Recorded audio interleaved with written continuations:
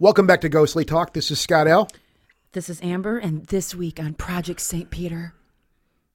Dun, dun, dun. I know. I wish we had a little jingle.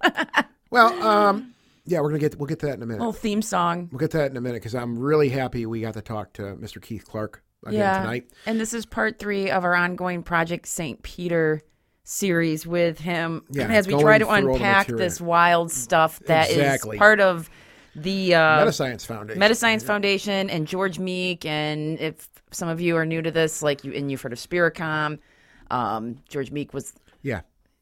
So first though, sorry about last week. We didn't do a show last week. I think it's the first time we haven't done a show since October of 2018. We haven't had a week off since then, I don't think. But we had some logistics issues, and we just said, you know what, we're just going to take the week off. So sorry about that, guys, but we needed a week off anyways. This whole shut-in thing, to be honest, I think it's getting a little harder on me personally now, because it is kind of, I hate to say this, and I don't know about you, Amber, but I'm kind of enjoying just kind of lounging. I mean, we're staying busy. We always have stuff to do, and we're working, and we're being productive people still. But I don't like not being able to go out and comfortably get snacks. Well, that's one thing I agree with. But I feel like everything's an infection out there. Like everyone's just infected, and which I know is not the case. I mean, hopefully most people, if they feel sick, are staying home. But I just don't like that feeling. That's the only thing I don't like, and I don't know if we'll have to all be going back to work in a couple weeks or week and a half about. That's where I'm kind of like I'm thinking about what may be coming down the pipe now, and I'm like, man, I kind of just like, I haven't really worn a pair of pants in a month and a half, and it's just been wonderful.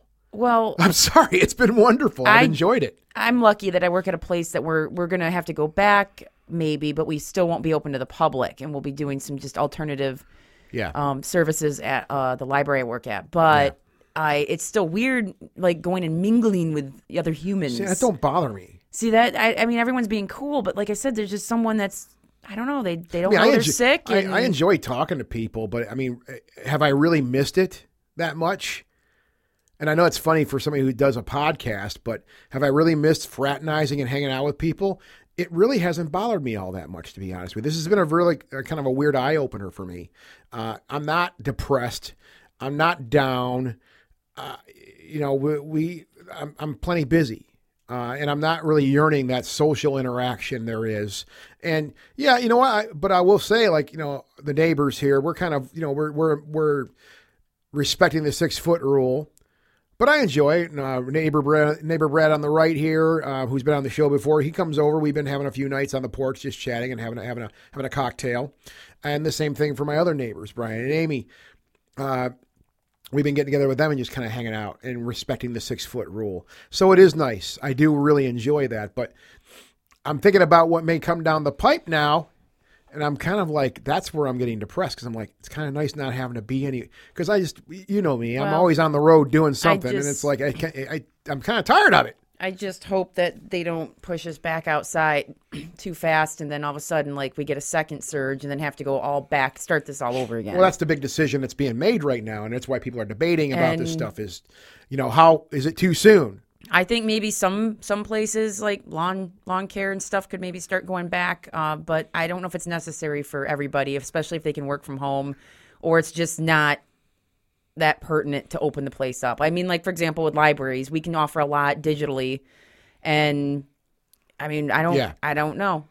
We're not going to close because we're not that type. We don't have to rely on dollars and cents. We're not a for-profit thing, so we'll be okay no matter when we open. Yeah.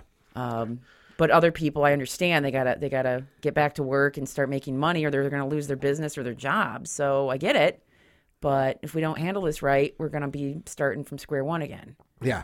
And we don't want that. No. But I hope everybody out there is safe and you're healthy. We're thinking about everybody out there. Thank you for listening to this show. If you're listening right now, we super appreciate that. It means a lot to us. And this is like we said, we're unpacking Project St. Peter here. And if you haven't gone, I mean, you could start here, I guess, if you really wanted to, but I think you'd be totally confused. So well, you thankfully, really, Keith kind of did some. He did some intro stuff he prefaced, again, too. but just a reminder, if you're just fired up this show and you're listening to us do this intro, if you haven't listened to Project St. Peter Let's 1 link and them 2. up. Let's link them up in this Yeah, they'll be post. linked. You know, you can always Google them or search your podcast for Keith, Jay Clark. Yep. Look for those previous ones. But there's 2 others, fairly long. But that's kind of the start of all once this. you start getting into this and we start going through the material, you just lose time. Weird. You know?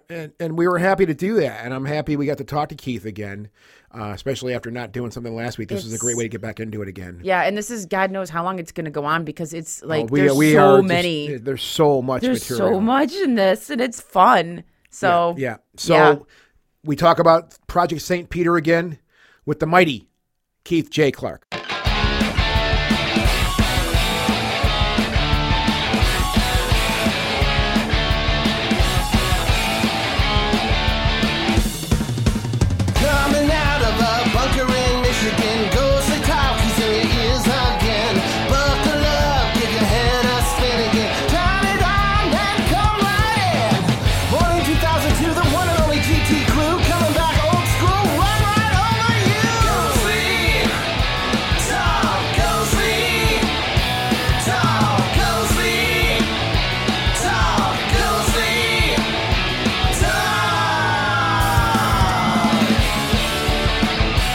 Keith, thank you again for coming and spending some time with us. We've had you on here several times talking about Project St. Peter, right? And the one thing I want to say is the amount of time you put into this just to come and talk with our little show here. It really is staggering, and it's very humbling. I've been meaning to say, like, thank you for putting all this time into this and coming here and joining us, but especially putting all this time into and all the notes you give us to talk about this thing. Thank you, sir. Thank you. That's very kind of you. Actually, thank you for having me back on the show. Yes, and we're really excited to talk to you again today. Well, we were left off on our exciting saga last time you were here, and this really is an exciting saga. I'm not being sarcastic. It's super cool, right? One of the things we did talk about last time was that you and our dear friend Tim Woolworth, who's been on the show several times, you guys have been working together, and I mean, as far as Metascience is concerned, and we talked a bit about Metascience, the Metascience Foundation last time you were on, and I mean, you guys are actually making a move towards trying to revive this thing. I mean, and I don't know what state it's in exactly, but you guys are trying to more or less. I hate to use the term. Raise it from the dead. Raise it from the dead. But that's something you guys are trying to do, though. Am I correct? It is, and the reasons for that are because Metascience Foundation was an organization that was around the 1980s and 90s. Yeah. Their primary purpose was the study of consciousness and life after death and healing and all things, I would say, paranormal. It was headed up by a gentleman named Mr. George Meek. He was very passionate about it, and during the course of the time that he was involved in this organization, there were many people that worked with him. In a lot of cases, it was very technical. There are a lot of different stories. In fact, this kind of reminds me of one of the series you would see on Netflix that has twists and turns. And we have a passion for it. Our passion is not only paranormal, but also ITC, which is known as Instrumental Transcommunication. Yes. Which is the smaller field in the paranormal that basically deals with communication with non-physical personalities through electronics. So we come at it with a purpose. We come at it knowing that there is the potential for communication and there's the potential for human evolution. So we all have a burning passion and desire in our hearts to essentially share whatever truth we find. Now, we're not going to say that it's all true, that some of it's fiction, some of it's not. We don't know if it all was real. We have some good ideas and opinions about some of these things. Yeah. But this organization was around a long time. And once we started, we became aware early on that an issue that we were having was when people were dying, basically, they were transitioning.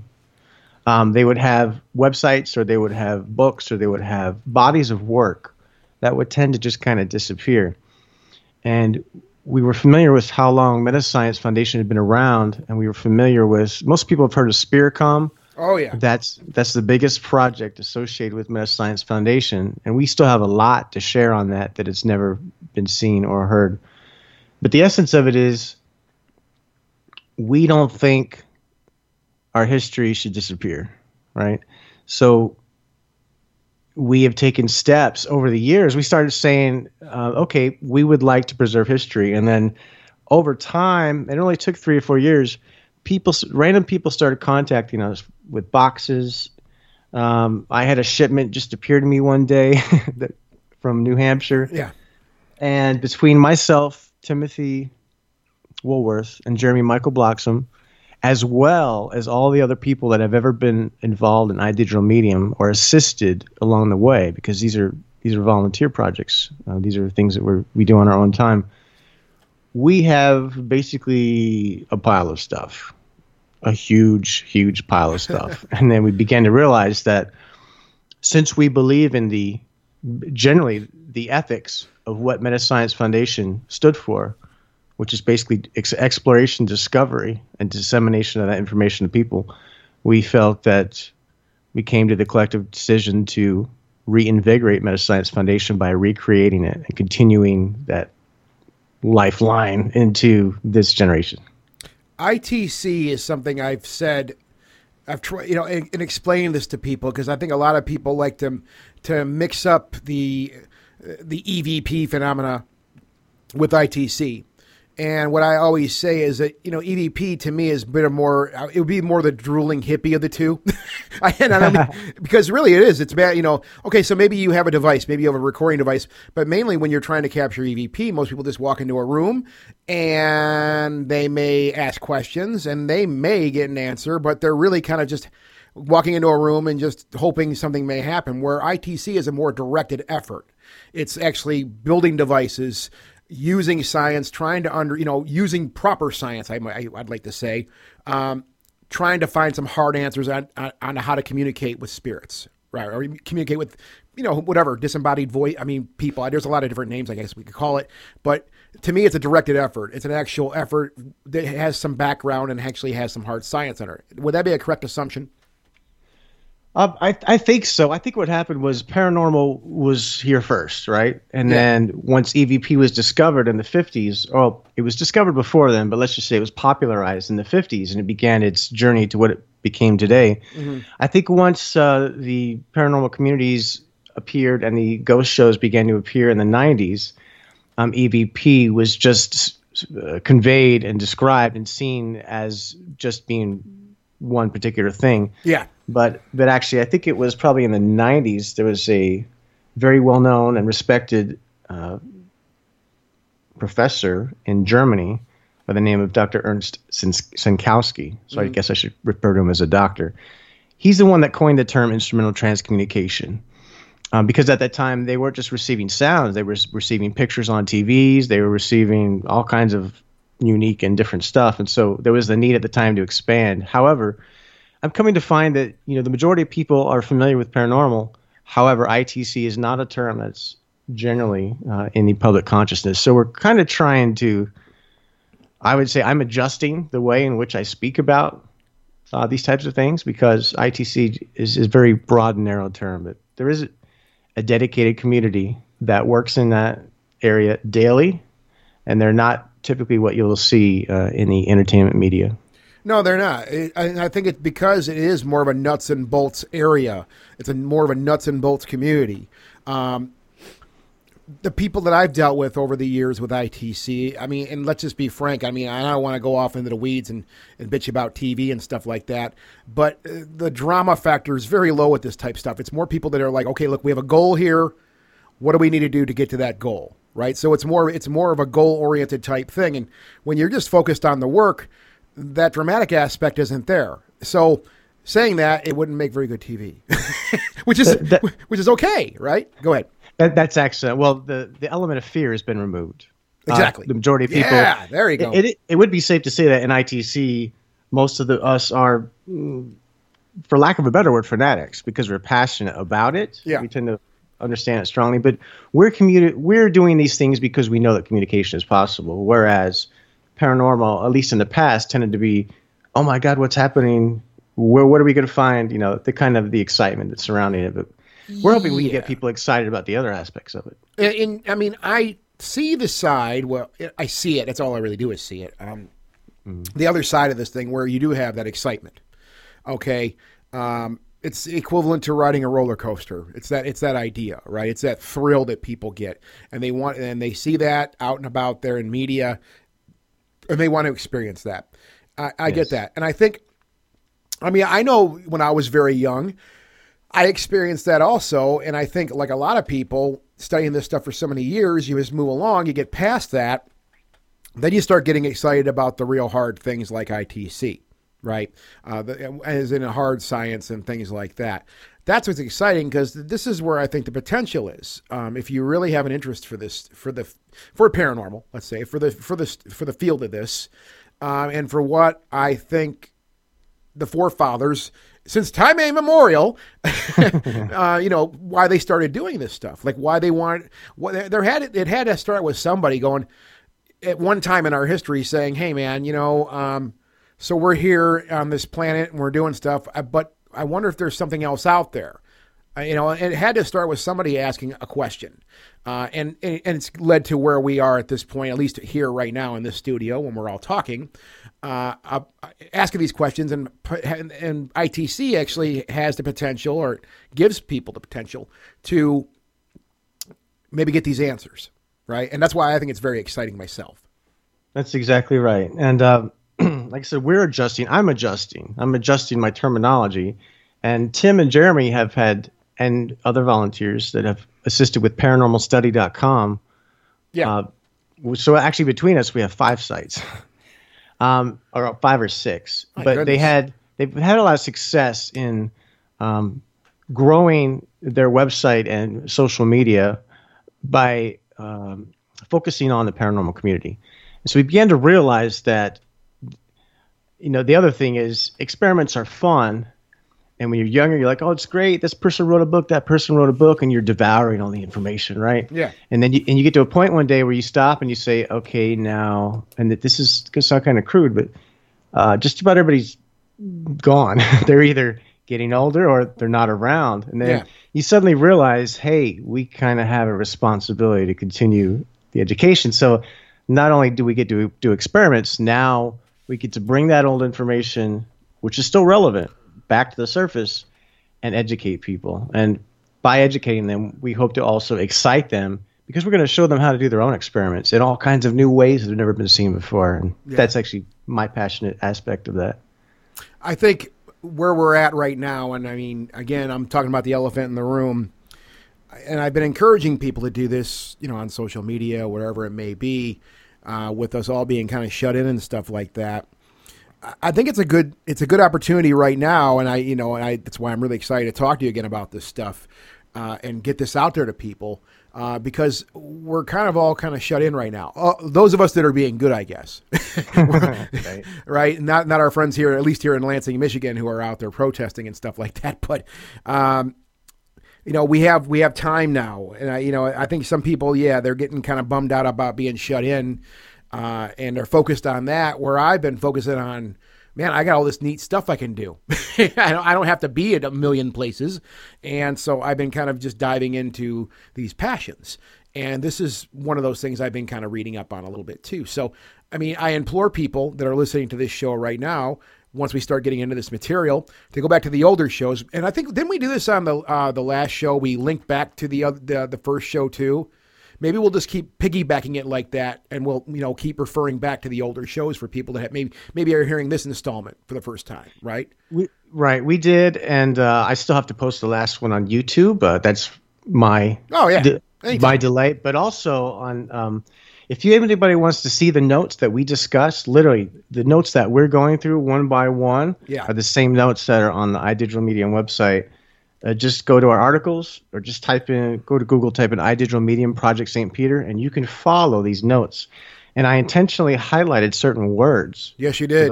For those of you that are technical, or for future reference later. Yeah. I kind of feel like sometimes with this project, I'm interpreting something akin to the Bible. It's a very strange feel. It's heavy stuff, man. It's heavy stuff. My goodness, it's so heavy. And that link that you just said, we'll make sure we put that as part of the post also. I think we've done that for the last 2 shows we've done together on this thing. So we'll have that there also. So I guess let's just dive in. If you're cool with that, if you don't mind, let's just dive right into the material. And what we're doing is like we've done the last couple of shows, we're kind of doing the broad strokes. Am I correct? As far as what we're talking about here.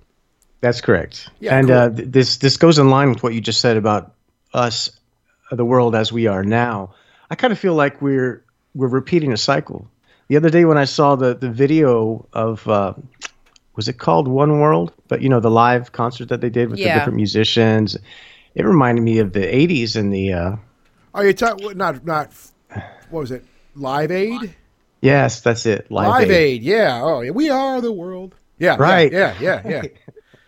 You got Bruce Springsteen up there just letting it go. Yeah, that's a pretty interesting video. Queen's up there. Yes, Queen. I didn't mean to take us into the weeds, but yeah.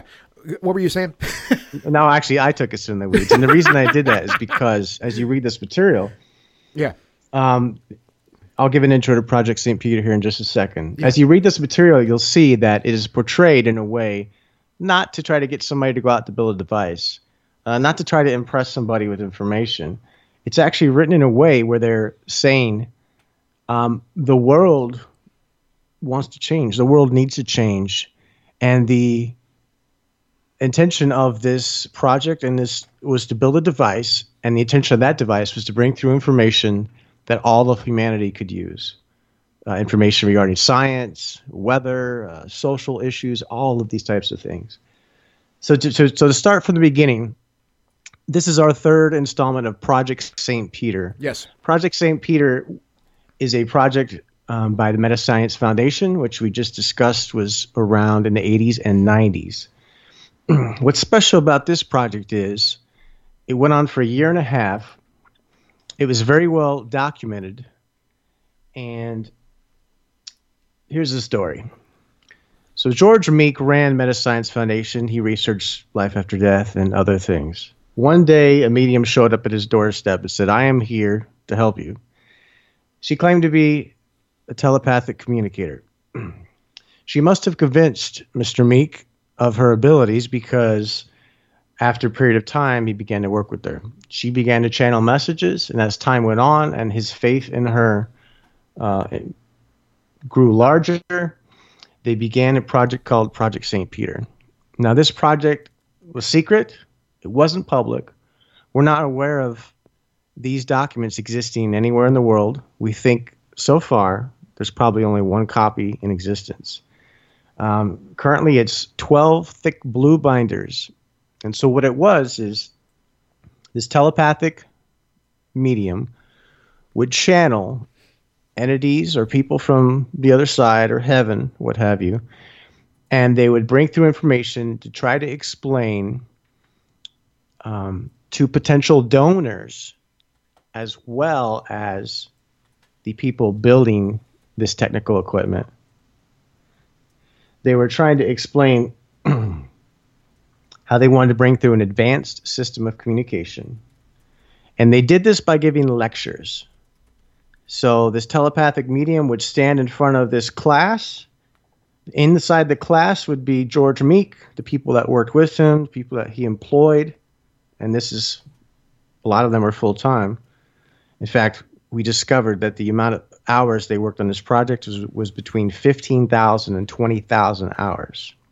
Okay, so that's another reason why I say, wow. Oh my God, what the heck were they doing all this time? All right, so picture in your mind there's this class. You guys have seen college lectures in movies and stuff, right? I mean, I don't know if... Yeah, of course, yeah. I've never attended one in person. I unfortunately did not go to college. But so imagine everybody's sitting in chairs. There are people from the U.S. government. There are people from IBM. There are people from the Fetzer Corporation. There are people from the Lilly and Squibb pharmaceutical company. There are just different people from different companies that are big, for lack of a better word, potential donors. There are models in this room. Models meaning like a spaceship, a space shuttle, and a building, and things like that. And so this medium would stand in front of the class. Everybody's sitting down. They would turn on the video recorder. They would turn on the tape recorder. This medium would then enter her special space, and she would begin to channel. As she begins to channel, basically she says that there is a group of people in spirit, I'm drawing a blank. What's some big organizations that handle everything in the world? They're focused on everything in the world. Oh, geez. Just name one. Microsoft. Nowadays. Google. No, I mean organizations Google. for worldwide managing countries. Oh, geez. I don't know. I can't think of the word for that either. Yeah, I'm blanking. Okay, so The Illuminati. No. no, but so I know what you're talking basically, about, though. Yeah. all these famous people started coming through. You know, the list of famous people, it's a long list. There's at least 53, and includes everybody from President John F. Kennedy to Einstein, Dr. Einstein, to a lot of different people.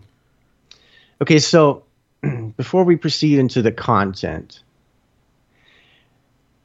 let's just say that the reason why we're doing this show is because this is an amazing story that's the craziest thing I've ever read. It's either the biggest hoax perpetrated on a very, on a man that meant well, George Meek, or there's information here that was meant for humanity, and somebody's going to come along, some of you technical people, some of you physicists, people that deal, engineers, people that deal in these kind of things, are going to come along and you're going to read it at some point, whether it be now or 10 years from now or 20, and they're going to draw parallels and concepts regarding how to communicate with people in spirit or other dimensions is going to become clear, I believe, that there is an essence to this. So we've already had an address in the first two, Project St. Peter's, by President John F. Kennedy. Dr. Albert Einstein takes the floor and begins to give a lecture. Mm-hmm. What's interesting when he gives these lectures is he talks funny.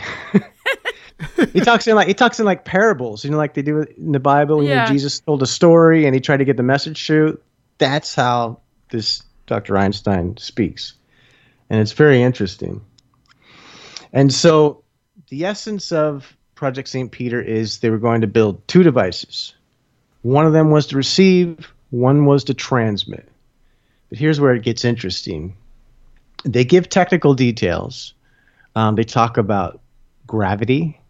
They talk about other advanced civilizations is the wording they use. They don't say aliens or ET, but we know that's what they're talking about. And they name those constellations. And they talk about certain configurations that would allow a signal from here in our dimension to penetrate into those dimensions.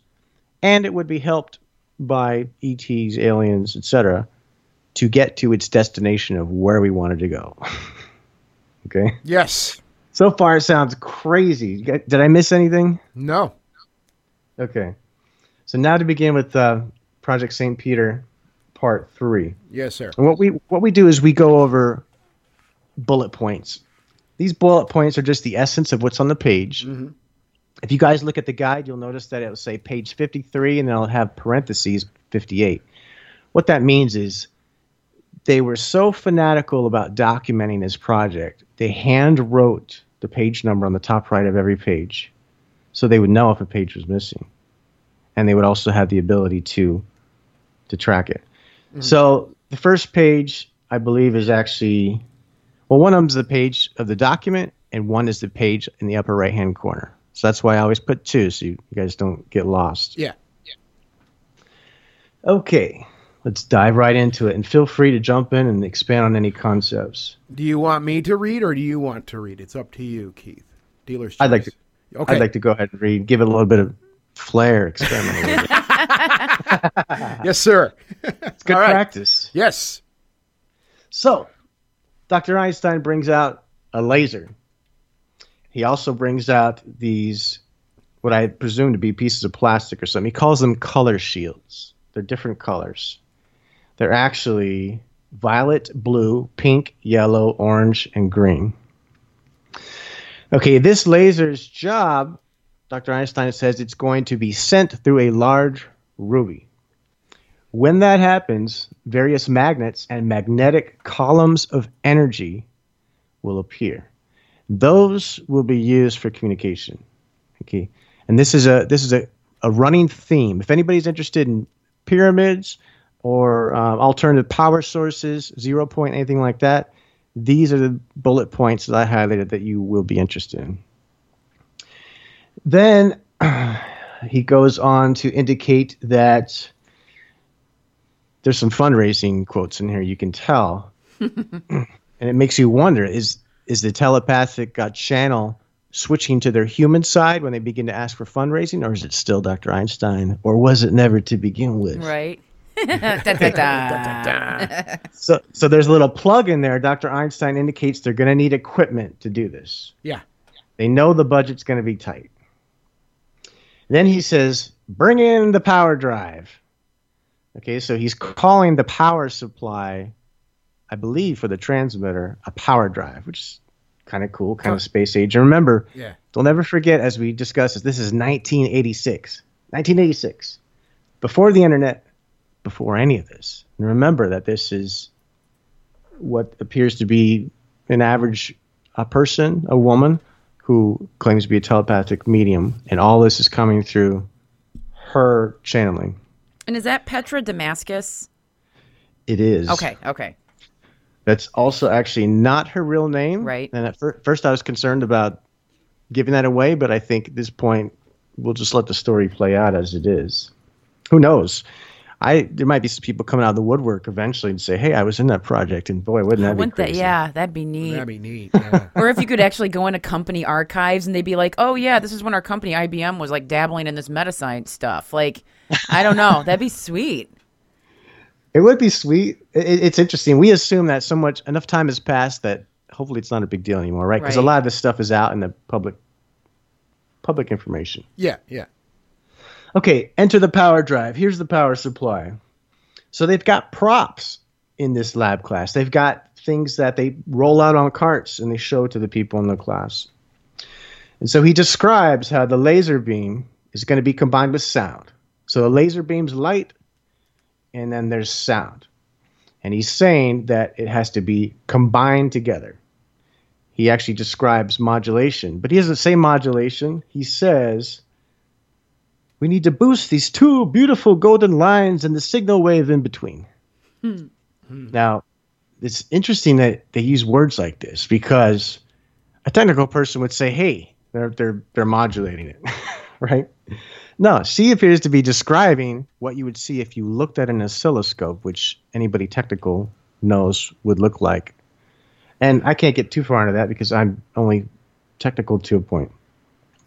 He describes the power source of this one device. It's called the Angel One. Yes. Angel One and Michael One are the names of these two pieces of equipment. He says it's going to be 110 volts because we're in the United States.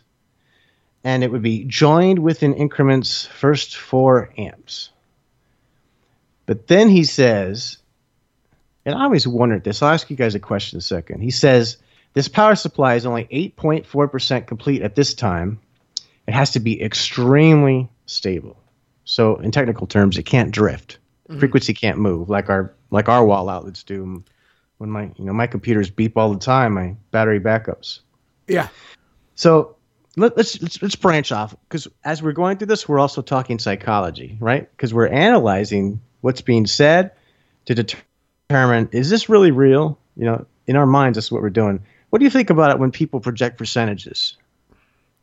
From a technical standpoint? Well, if I was talking to you and you said, how's Meta-Science Foundation website going? And I said, well, it's actually 19.6% done. I'd be like, what kind of, it's like you're robotic. Well, from a professional standpoint, that can be taken two ways.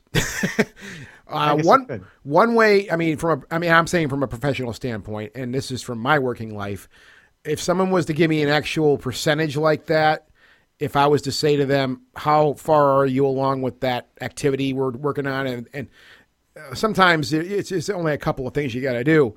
If they said, well, we're 19.4% complete, I would take that as, man, that person's detail oriented, or man, that person's full of shit. Exactly. Right? It would depend on a lot of factors. Obviously, it would depend on the track record with that person, working experience with that person, because some people simply are that detail oriented. Like I know people that eccentric where they break things down into those elements where they like details to that degree, right? You're exactly right, and that's a very good point, and that's something I wanted to flesh out, because as we go, it's kind of like I'm not just writing this and blindly believing it. I'm looking at it going, that's kind of funny, and then I'll look at something else and be like, oh man, I realize what they're trying to say. So we're just looking at this with a grain of salt. Well, we're also talking about Einstein here, so taking that situation here, if I'm applying what I just said about my professional life.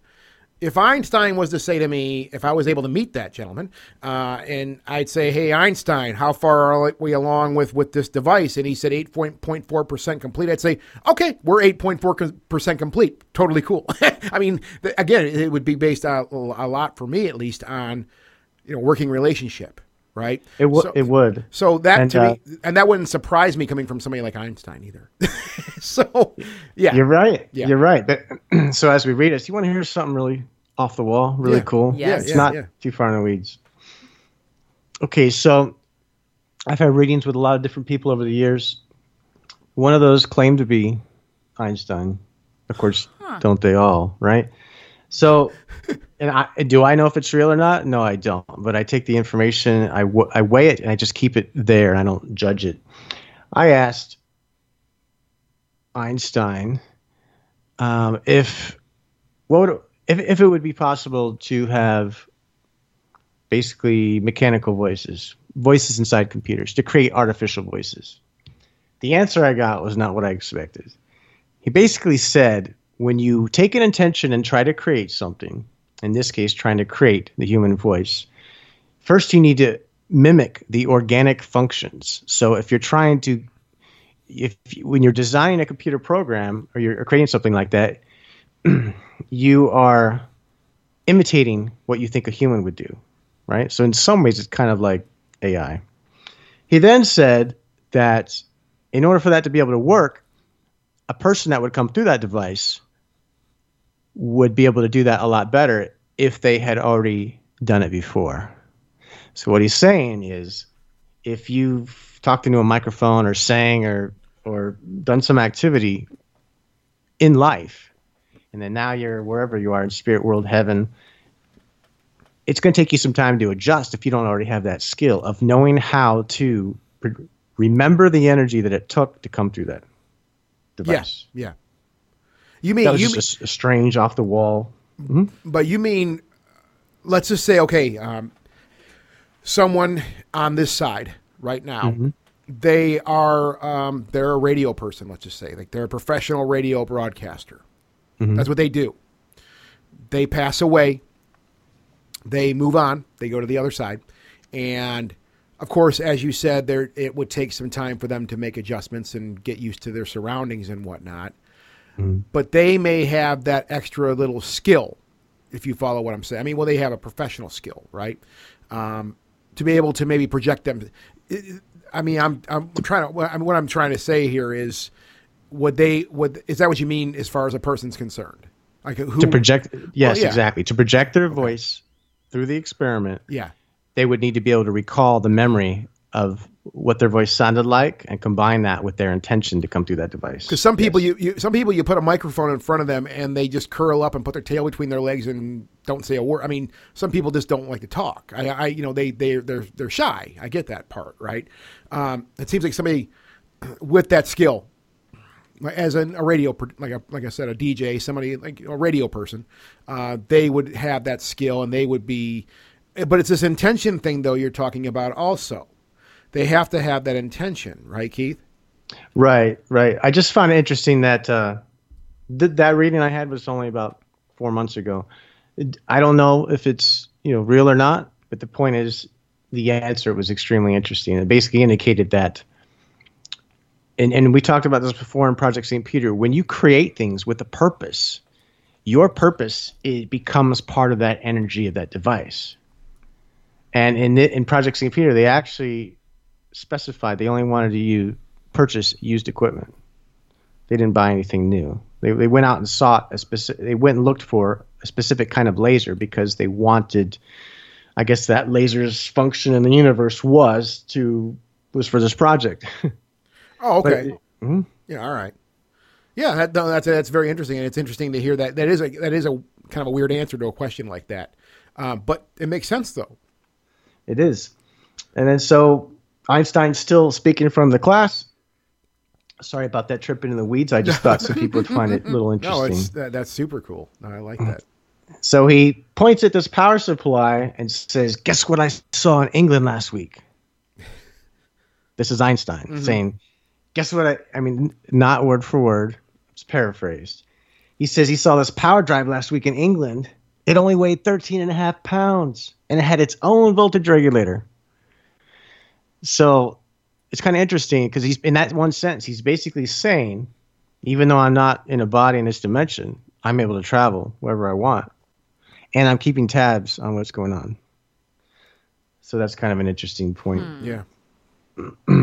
Then all of a sudden, out of nowhere, I think in this case, Einstein kind of speaks like I do, just random all over the place. He suddenly says, "Oh, I forgot to tell you where the laboratory is. Where's all this stuff going to happen? Where are these cool experiments going to happen?" He says it's going to be in the home of the chief laboratory director. He kind of indicates that the laboratory director is, he indicates through his wording that it's not preferential that the laboratory be in his home, but it kind of has to be, maybe due to financial reasons. And that it's kind of a burden on this laboratory director to have all this crap in his house. And I can understand that one. So then he goes on to explain, but this power supply we're going to create, it cannot be connected to the household electricity. He says, what would happen once, and this is where the technical people will like it again. He says, we need to build our own power supply. It's going to cost us about $1,100. Again, this is a specific amount, so it makes you wonder, is this a plug for fundraising? Right. I think so. And he says it needs to be custom built because what's going to happen if once the signal grows and then it doubles and then it triples, are we going to take out the whole neighborhood's transformers? How are you going to explain that? Who's going to come looking for you? And this reminds me of what happened with Tesla. Yeah. They say he created earthquakes because he hooked a little kind of pneumatic device to one of the columns, and he was just playing around with, to see how fast it would turn. And at some point, it reached a resonance and supposedly caused a mini earthquake, which certainly we know through today's science can happen. Can happen, yes. Yeah, so we know it's a real thing. And again, remember, we're in 1986 here. Okay, so then Dr. Einstein then goes on to point at a chart. And on this chart are some words. He's going through these words systematically. Now, all of these classes were recorded. We have some of them on tape, but we haven't converted them yet. I would say that's a plug for us in Metascience Foundation, because when it comes time to do a fundraiser, maybe one of you can help us convert one of these tapes. We've said that before. Yes. We've said that. Yes, you have. All you got to do is just not now. I don't want to go too far in the weeds though either. But Keith, we've said that before here, maybe on the last show. If we can do that here, we got all the equipment for that kind of stuff. So if you guys need to transfer tapes, we can do that, no problem, and we can discuss that later. But yeah, most certainly. We're totally. I took that opportunity to do a plug. We were going to do a fundraiser, and then obviously the social climate changed. Right. Oh yeah. We felt that it would probably not. People were spending more of their focus on staying alive and surviving. It was not a good time to attempt to project that kind of image. So we we're patiently continuing on. We're still organizing it. There's a lot of work. It's actually like 30 to 50 moving pieces that we're working out amongst ourselves. But that's coming up soon, and people will begin to see. We're going to take YouTube by storm. It's starting to sound like President Trump. It's going to be huge. So we're going to do a lot of YouTube videos. In fact, it's going to be a very large piece of what we do moving forward. Okay, so back to Project St. Peter. Yes. Dr. Einstein asks one of the participants, Miss Barone, he says, do you know how the word exit is related to the past work we've done with one of our devices called Mark 9 and the composition of atomic life? Of course, Miss Barone says, no, I don't know. I don't know. I don't know what the relationship is. Yeah. To which he says, you're very humble. Thank you. As you read some of this stuff, it is kind of humorous. It is. Right? So he's asking it in a lecture format to an elicit response to try to drive his points home a little clearer. So Dr. Einstein then goes on to describe the specifications of this piece of equipment called Angel 1. He says the first thing is the table that it's going to sit on has to be made of wood because steel resonates, which we just talked about with the Tesla thing. Oh, yeah. He also indicated the laboratory needed to be polarized, and because he didn't want sound coming from the earth up through the floor tiles. And that was kind of, it took me a minute to read that. I'm like, what is he actually saying? Like, couldn't he speak English? But I realized the way in which he was saying it was, might be through the medium's mentality, and that might be the only way she could relay it. But basically, he's saying it needs to be shielded, it's got to be polarized, no static electricity, none of that crap in our laboratory, basically, is what they're saying. They're saying if this is going to be one tight ship we're running here. Yeah. Then he indicates to some of the people that are some of the potential donors from Fetzer Corporation. He basically turns his attention to them and says, if you guys want to come observe the scientific research activities, they call them. Basically, when they turn all this stuff on, they begin to communicate with wherever they're communicating with. It says, if you want to watch this, you can do so. In fact, we're thinking ahead for you. We've already created these special shielding rooms in which you can stand and probably observe, behind a plexiglass or something, you can observe the experiment. He indicates there'll only be a microphone in the laboratory. It's one way. You can't disturb the people in the laboratory, but you can watch. And I think that was another plug for funding. They're saying, if you want it, we've got the plans. Show us the money. We'll make it happen. All right. Yeah. So then they continue on. And here's the interesting thing. Once we convert some of these videotapes, it would be nice to see whether this medium or the communicator, Dr. Einstein, is reading the minds of the participants or if they have puzzled looks on their face. Because a lot of times he'll be mid-sentence and all of a sudden break into answering a question. Like if I'm talking to you right now and I'm saying, yeah, we've had a good today. Oh, don't worry about that, Scott. I know what you're thinking. I know you're worried about how it's going to end. And then they'll actually give an answer. So in this case, let me find my place. Apparently somebody either raises their eyebrow. They're thinking, we're going to be able to watch. And that's when Einstein breaks in and says, yes, you'll be able to watch. But nobody that transcribed this indicated anybody raised their hands or said anything. Right? So we know either they read their mind or the person made some type of movement or the person speaking, the medium, just happened to stop mid-sentence and answer someone's thoughts or questions. So we'll find that out later on. All right. So let me continue. He says, again, this is 1986. He says that the science research activity will use something man already has, a catalytical cathode ray tube, otherwise known as a CRT monitor. He says that in a CRT, it acts as a relay station because it has measured compartments. And the way he's thinking of this is, he's not just saying, hey, here's a TV. You guys got a TV. You know how it works. We're going to use it. It's cool. He's saying the way in which the components of this device were put together was designed to take energy in one form and to funnel it through a series of steps to produce a desired output. Okay, that's the interpretation of why he said that. Mm. All of a sudden, he brings up the Space Shuttle Challenger. Now, this lab class is within a month or two of that disaster occurring, and it's mentioned throughout this work. What's strange here in this sentence is we have some type of discrepancy. So he mentions the Space Shuttle Challenger on January 28th, 1986.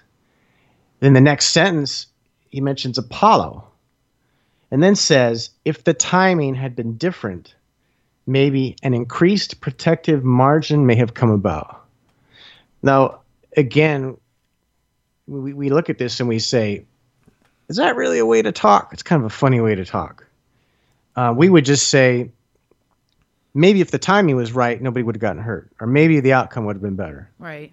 But he worded it, an increased protective margin may have come about.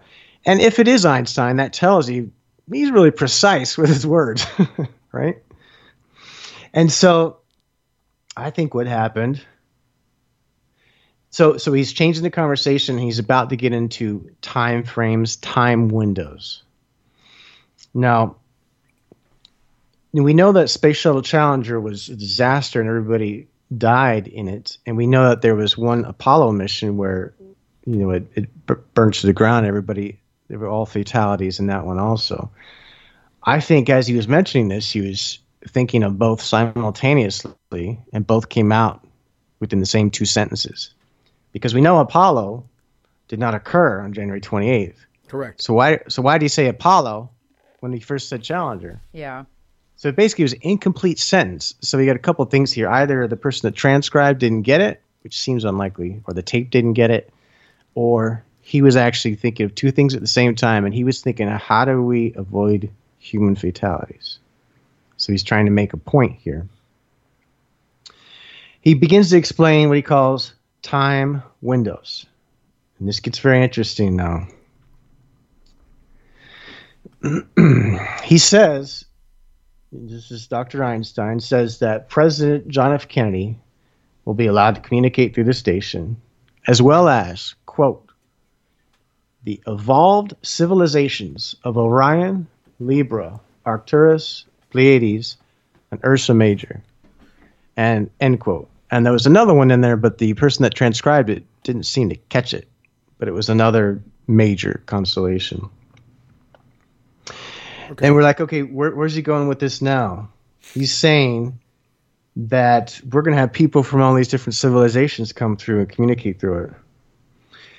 And then we got another discrepancy here, and then we'll break off maybe into a little bit of conversation about psychology, and let's pick this apart and see what we think. He then says the importance of time windows in scientific research activities is very important. He then goes on to say that, for example, the laboratory director in this case, he's only going to come in on like Tuesdays, Thursdays, and Sundays because his work is intense and we need to space it out. I'm not quite sure where he went there at that particular time, but the conversation continues. But let's talk about what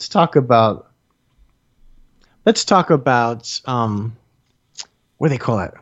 Where you only pull out big names when you're trying to prove a point?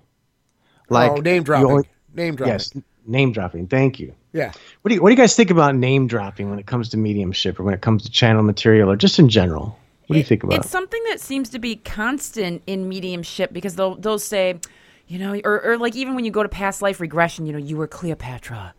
You were this, or you're communicating with Einstein. And obviously these names are kind of relevant to this era. And in 1986, it's JFK, it's Einstein and stuff. Like now, if all of a sudden a bunch of famous people die, right now we'd probably reference Stephen Hawking's, Elon Musk, if he was dead. and Right. other stuff. So I mean, that's kind of, I don't know. I just think that it's always been done. Yeah, I agree. And personally, I don't really go for it that much. It's weird. Even though we're here on the radio right now and I'm reading something where it's name dropping every other page. Yeah. But I'm looking past that to say, okay, what's the message here? And this is, what if I judge it prematurely and I'm wrong? See, that's the thing. Well, it goes back to the idea of fundraiser, though, too. You were talking about, this could be fundraising. He's working on also, right? I'm not saying, and I'm not angling this in any way, like, oh, what are they up to, right? Well, sure, like people with money in their pockets can identify, and they know people like Einstein and This is JFK. true. Those And are intelligent people. those are people. And so it's if one of the these guys- boys. It's one of the boys. If one of That's those boys on the other side are working with us on this side. Ooh, okay, let's throw some money at that because then we're going to get this, thing going. Well, let's put it in perspective. I mean, when it comes to a situation like this, I've said this to people for many years. When it comes to professional type stuff, I have never gotten a job in my entire life, whether it was in my youth or in my professional life now, where I didn't have a friend or somebody, a colleague who works there right at that point, right, where they didn't recommend me. Right. So, I mean, it's one of those things. You're awesome. Yeah, I know I am. Yeah. God. But no, I mean, I've always had people, because we all know it, and we're all professionals. We do work. It's not like just some weirdo thing we're doing. But these are people that, well, yeah, I'll vouch for this person. He's fantastic. I've worked with him for years. Right. Right. It's that type of thing. And that goes, all the way where I'm at, all the way up to the very top. We know that, right? And of course, if you drop the name Kennedy, I mean, anybody who's I know people named Kennedy, and whenever I hear it, I'm like, oh, Kennedys, those are the Kennedys. Oh, Exactly. I mean, that name carries some weight. It carries water, and whether you're a Kennedy or you're just a regular old working Kennedy, right? I mean, exactly. But that name carries a little bit of weight. So going back to this situation here, we're talking about the name dropping thing. Yeah. And I mean, it's one of those things that kind of, and I mean, I've deal with people, a lot of people where Amber, we've both been through this, where we hear people just drop name drop over and over again to the point where we're cringing on the inside, right? Mm-hmm. But it seems like when you're trying to get people involved with something, such as Project St. Peter, right? Mm-hmm. Well, yeah, you want to have some identifiable characters there, like we said. You want to give them some confidence. Yeah. But I also wonder if these are genuine entities speaking through Petra, what if they were archetypes and then they were using these names as just something to identify? You know what I mean? Like, I don't know, like an archetype. I don't know. I don't know. Yeah. Sometimes I wonder, I mean, this case is way out there. Sometimes I wonder if our association with names is merely our brain's way of associating with personality types. Yeah. It's not really about the name. It's more like a symbol to us. Oh, that's interesting. And in this case, the reason why I brought that up and you guys really hammered it home is excellent, is because everything's not black and it's not white. So I like to talk about the gray. And what I mean by that is there are instances where name dropping can be viewed as taking advantage of a subject or the person you're speaking to. And there are instances where name dropping is an essential part of either fundraising or whatever function you're doing. And then there's, the potential in the middle. Are they consistent? And so as we go through this material and we go back and we look, think of this. If a person's telling a lie and they're making up a story, at some point they're probably going to slip up, right? Now there is human error you can see in these transcriptions and in the writing, but we'll go over however many hundreds of pages it is over a year and a half. And at some point we may find, because I don't even know the answer yet, we may find that all of this information was consistent, that they presented it the same way every time. Because don't you think if you're saying the 53 well-known personalities that we'll call Lifeline or Alpha Celestial Unit 1, that at some point you're really going to mess up those terms? Yeah. Either that or you're super, super, super intelligent because you can keep your story straight. Yeah. Yeah. So thanks for diving into that. That was really cool. This whole concept of the name dropping thing. I mean, and it wears a lot of different skins though too, right? I was thinking about this as you were talking about it, and there's another. I mean, I know professionally, whatever, I've had conversations with people that I've just met, and they're like, somebody's name comes up that I know.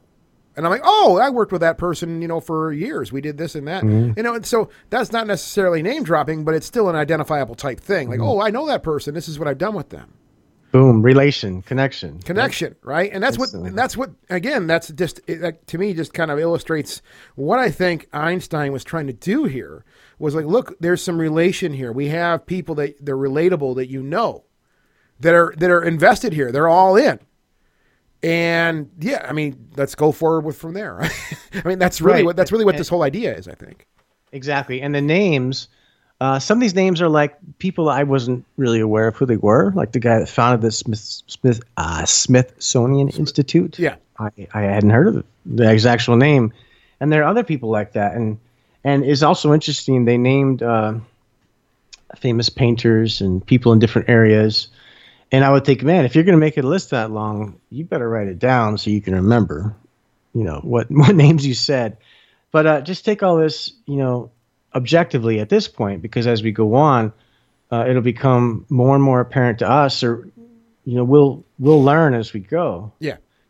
So, but just to let people know, we're not just blindly reading this, saying, okay, this is the greatest thing ever. It's another spirit come. Oh my God, it needs to be equipment. Let's go build it. No, it needs to be broken down. It needs to be taken apart, I think. I agree 100% with that. And I think down the road, somebody is going to take it apart. Somebody that's going to do a more technical job than I have. Or somebody will pick it up after me. Okay, so then he goes on, and the people that love science, the people that love wormholes and time travel and the future and past and present, you're going to love this because he's actually explaining in story form how we can shape energy to overcome these limitations. So now we get into, he's still pointing at Einstein is pointing at the chart. He's saying now there's two columns. One says day, one says date on it. And then he says, well, why do we need the day and the date? And he says, well, we're going to use military time. Who's going to use 12 p.m.? And it turns out we're doing an activity that, as you know, across the world, there's different time zones. Oh, yeah.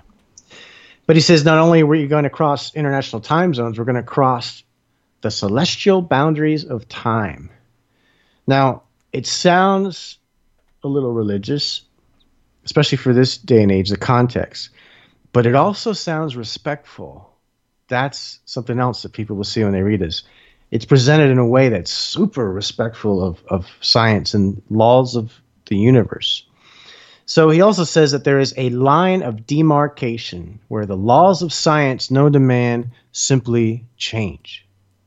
What laws? Gravity and light. He's basically saying, he goes on to say, the confirmation of those energies here working in total union with high-order advanced intelligences are spared the drudgery of waiting for the energies to arrive. This is what man has not yet learned. Now, note the use of the term high-ordered advanced intelligences. What do you guys think that is? Right away, my first thought's alien life form, but clearly something that's more advanced. Anything that's been around a little longer, figured a few things out. Then I don't know. I mean, a high order advanced intelligence could be a person that that's 60, 70 years old who's finally retiring. or something like. I mean, really. I mean, well, if you're gonna, I guess if you're gonna be technical about people on this planet. Well, I mean, it could apply, but I mean, I know, Amber. The first thing that there's the first thing that came to my mind too when I hear high order advanced intelligences. The first thing I'm going to think of is here comes the Jetsons. I mean, that's the first thing I'm going to think of, right? Yeah. But it could apply to a lot of different things, I think. Some people could take it in a religious context too. Yeah. You know. I think it's just a matter of who you are. Yeah. Right. I think it's interesting that he used that specific choice of words. He didn't say God. He didn't say aliens. He didn't say spirit people. He didn't say, your loved one. And he always uses these terms to define. So I think, You guys ever, I'm sure you guys zone out once in a while and think about artificial intelligence and whether or not we're actually like robots. We're just not aware of it yet. Every day of my life. We're in a simulation. Every day of my life, yeah. And sometimes I think, is God an actual guy with the name God, or is it like an alien species that is simply allowing us to play a game so that we can have the experience of learning? It gets really deep when you get into that, but he uses the words high order advanced intelligences, and he doesn't use it once, he uses it many times. Now try saying that in every single one of your speeches. Right. Hang on, So- let me But that's also a vanilla. Hold on, that's a vanilla term. Ahoy. What are you looking at? HOAI. I'm just trying to acronym that. Oh, okay. Ahoy. Okay. Like a. That made me, Ahoy, mates. Who ya? Okay. Who? but it also made me It's a think. who. Oh God, that's terrible. No, That's back that up. Sopranos That didn't stuff, sound sorry. right. It's a who. No, all right, okay. I'm done. So I'm sorry. that went weird. So it also just made me think of like if you're gonna be talking to a group of people that come from all walks of life, all different kinds of religions, instead of throwing out their God or aliens, which can like literally, well, no pun intended, alienate someone if they're interested in fundraising. Oh, these weirdos are talking about aliens. We're out of here. Oh, these people, they're super religious. We're out of here. And high order advanced intelligences is a way classier way, I think, of bringing that up. I don't know. So maybe that's one other possibility. That is Excellent. that is Excellent thought. That is a good thought, isn't it? That's a very good If you were trying to raise money, wouldn't you say something that sounded super fancy? Yeah. Yeah. No, yeah, I So- agree. Yeah, go. I'm sorry. So then Dr. Einstein says, you know what? I want to send some books through to help Earth. These books are going to be on atomic energy. I would like to send them through this corridor of light. He specifically calls it corridor of light. Through this celestial broadcasting system. Oddly enough, the acronym for that is CBS. I know. I just Yeah. that's exactly what I weird. thought, man. That is Oh. exactly what I thought. I'm like, oh, come on. What does CBS It makes stand you, for? makes you wonder. Well, something broadcasting system. Is it Canadian? Wait, what is it? No, I- Central. Central Broadcasting CBS? System? Is that the real? I don't know. I have the I looked it up one time, but I forgot. I have the internet. Hang on. We'll find out. Use the internet.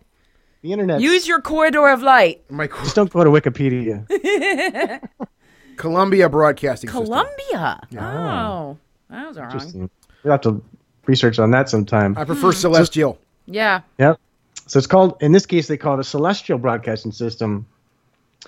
And that each person's only going to be allotted a little bit of time to come through. He's basically saying that time is limited once we turn the system on. So it's not like it can just appear on this device and just, have a chat. Everything's planned. And he's indicating there's a lot of people that want to come through. And each of them has their own little space to fit in. Okay. So then he goes on. He says the next word on our chart is the word constellation. He then renames those constellations again that we just said a minute ago. He says these civilizations will help the energies conform and, quote, draw the line of energy, end quote, from the laboratory through the ethers. Again, he's basically saying we're going to create a signal of light. We're going to send it into the ethers. Our friends in other advanced civilizations are going to help us relay that message.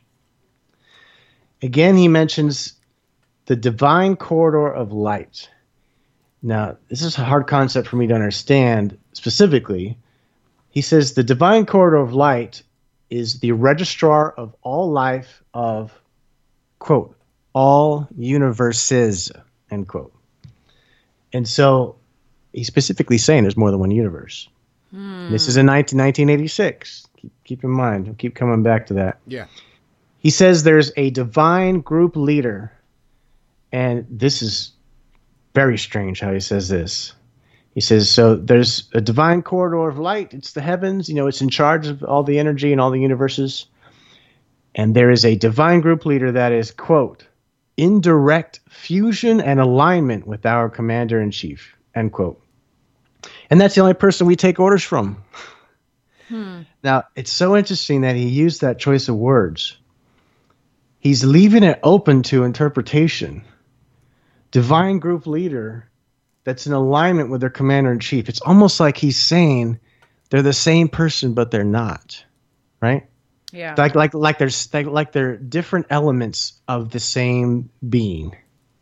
because he says they're fused together and they're aligned. Yeah. If I got along with you, I wouldn't say, I'm in direct fusion and alignment with Amber. We're fusion so well right now.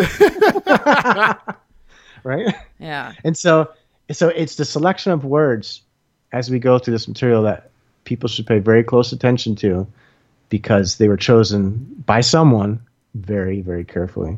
He says, we only take orders from this person. He then says, we can't run this station without permission. It's like we're just throwing it together, us and a bunch of scientists and a bunch of famous people, and we could just turn it on. We have to get permission from our boss. And then the next paragraph gets super interesting, and I need to quote it word for word. Now, keep in mind the mindset of 1986 and the mindset of people at the time. If you are not of a religious background, just let the name Jesus blend through you and just look past that word and don't be turned off instantly, because you need to listen to the rest that's coming after it.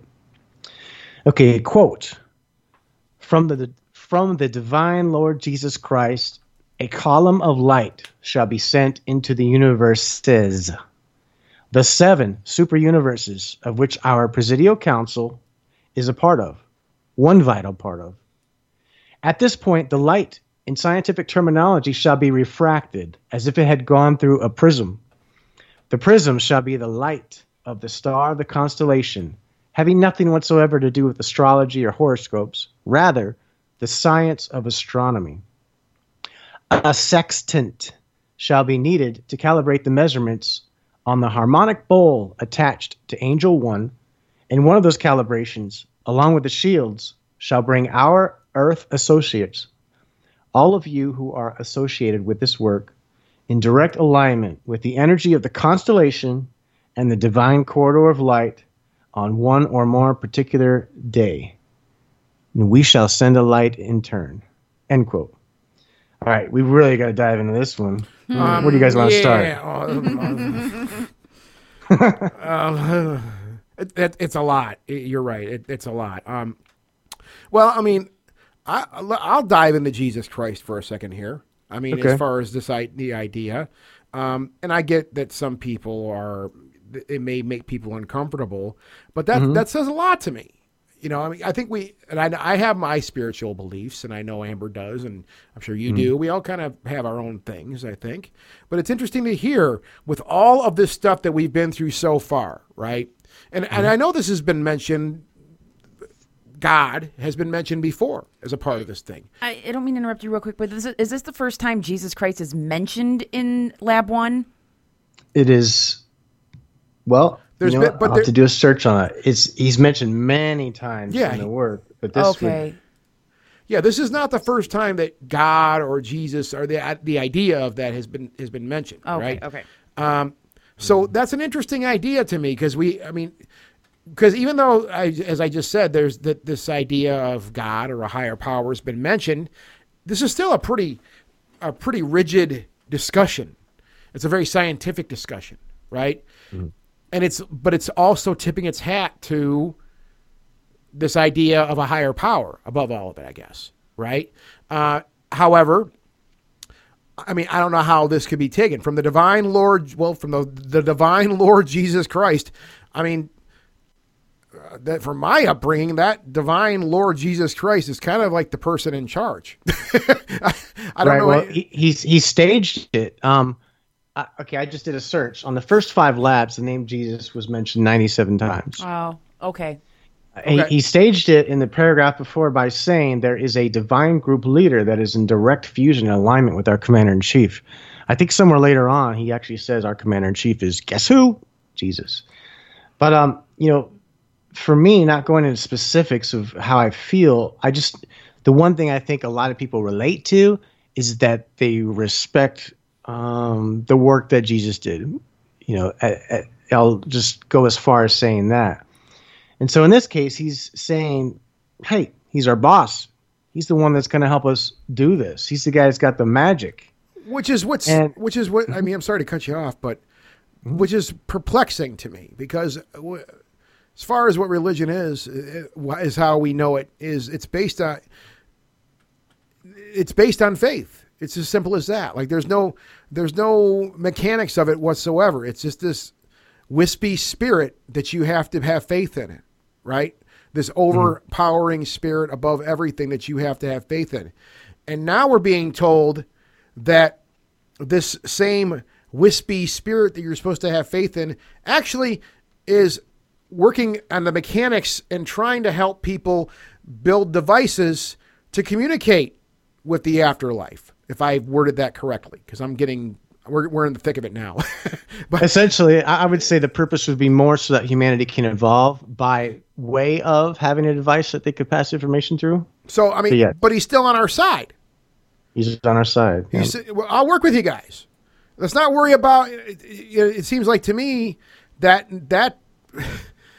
undermines or everything that what I think people who are taught about religion, at least Christianity, right? You can't question it. There's no mechanics here. There's no nuts and bolts. It's just something that you have to have faith in, or you go to hell. Right? I think in this case, a lot of the message is saying, hey, there is a hierarchy. There is not saying, I don't mean a control structure. I mean, everybody's in different stages of evolution. And here is one of those beings that is in an advanced state of evolution who wants to help us in our evolution. And much more liberal than what we were taught to believe in, as far as the God that we're talking. I know I was taught to believe in when I was growing up, right? Yeah, I would say so. And I'd say in 1986, this is probably a little bold. Very bold. I mean, I'm not sure if it's bold or the opposite. Hey, Jesus Christ is going to work with the aliens. Like, okay. Well, and that's what's tripping me out here is Jesus Christ is an alien. But okay, so it could be that too. I'm gonna put a scenario. I'm gonna put a scenario out there. So Jesus Christ, the divine Lord Jesus Christ, had this plan for the last couple thousand years. All right, well, let's try the faith thing.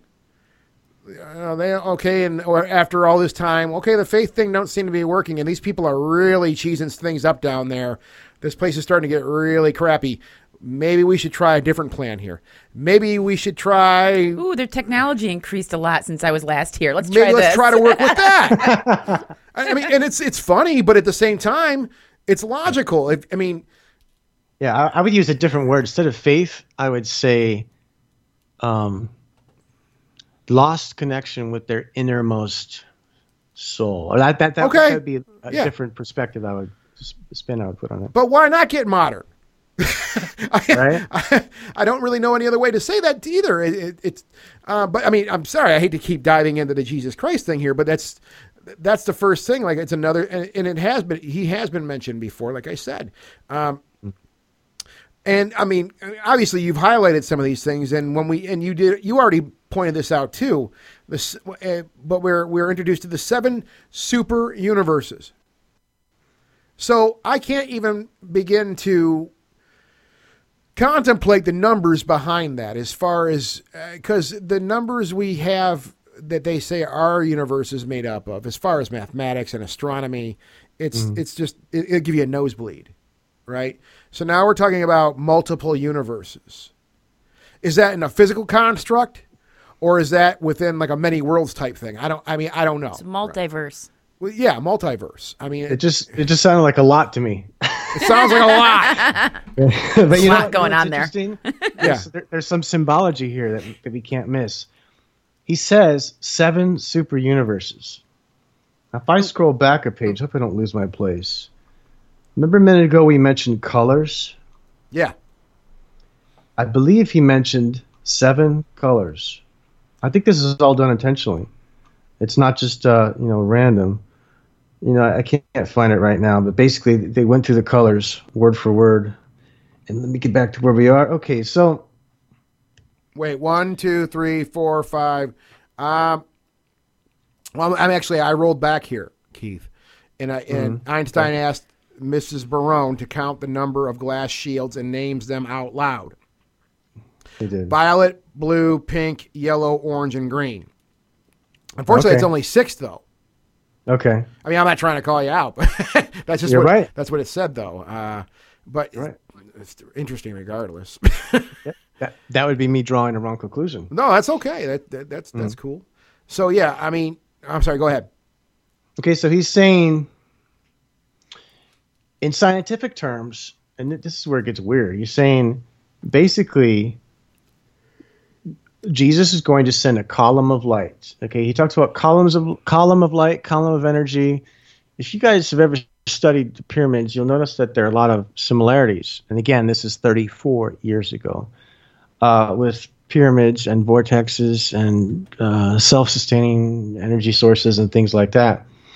A lot of those these days are visualized and drawn out as columns of energy and columns of light above and below, geometrical shapes.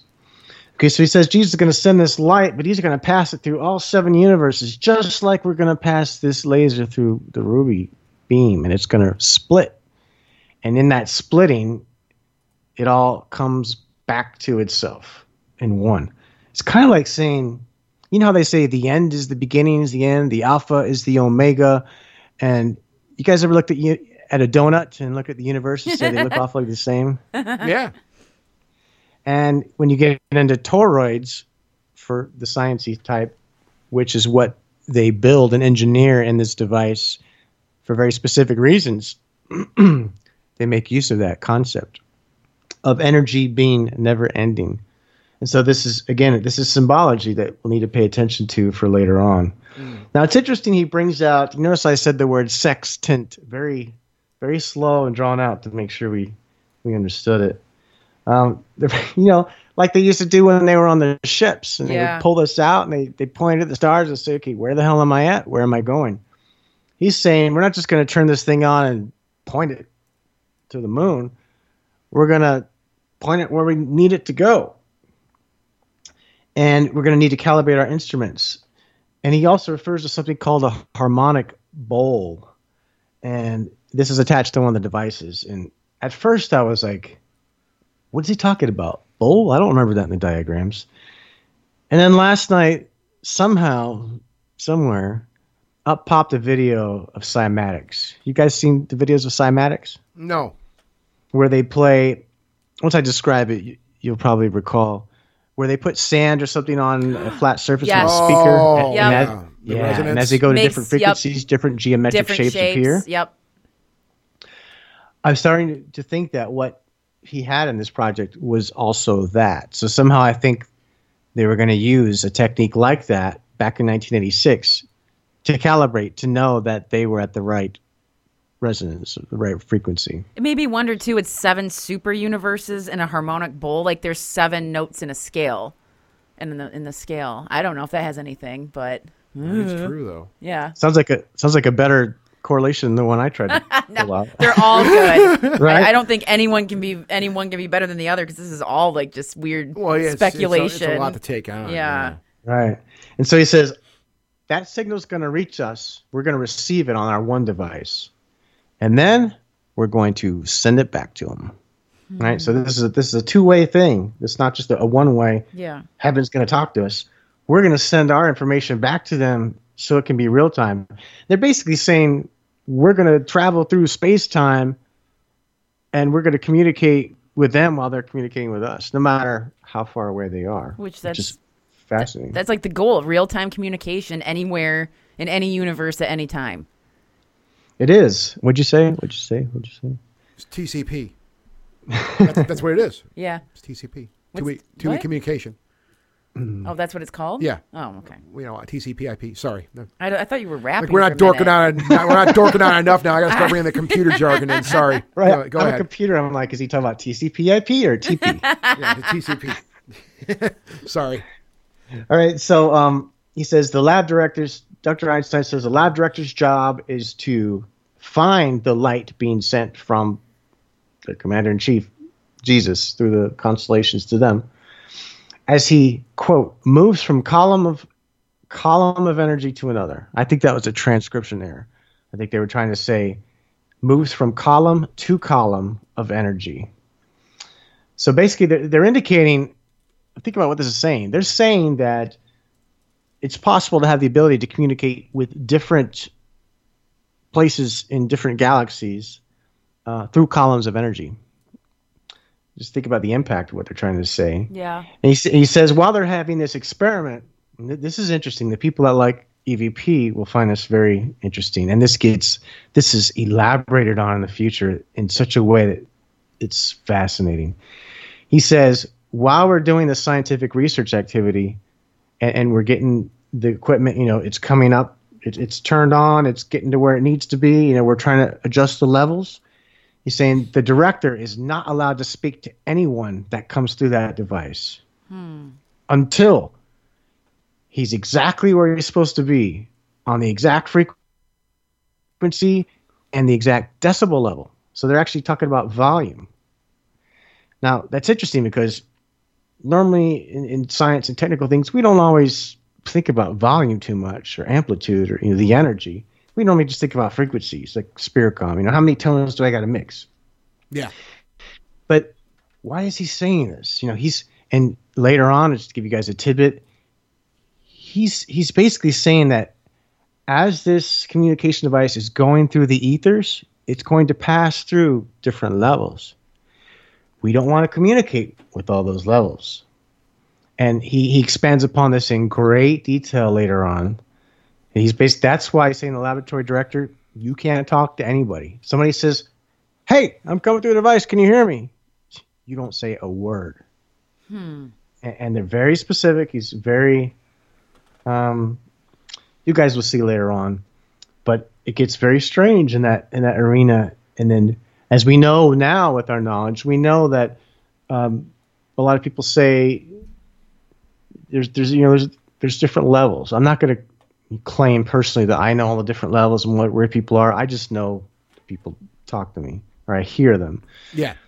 But it's kind of common knowledge now that we believe that we know there are different levels of evolution and different planes in the spiritual universes or vibrations.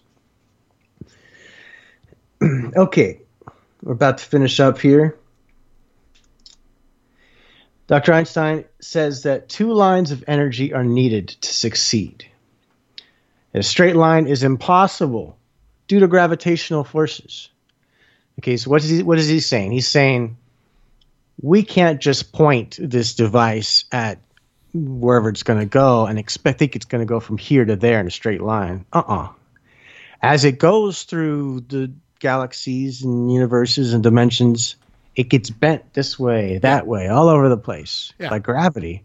So I'm wondering, it sounds like it's like passing through planets, passing through space-time. It's pretty fascinating how he says that. But basically saying it's not going to be a straight line. So don't think of it in linear terms in the way that you're probably going to. One last thing that's not in the notes, and this will lead into our next project, St. Peter.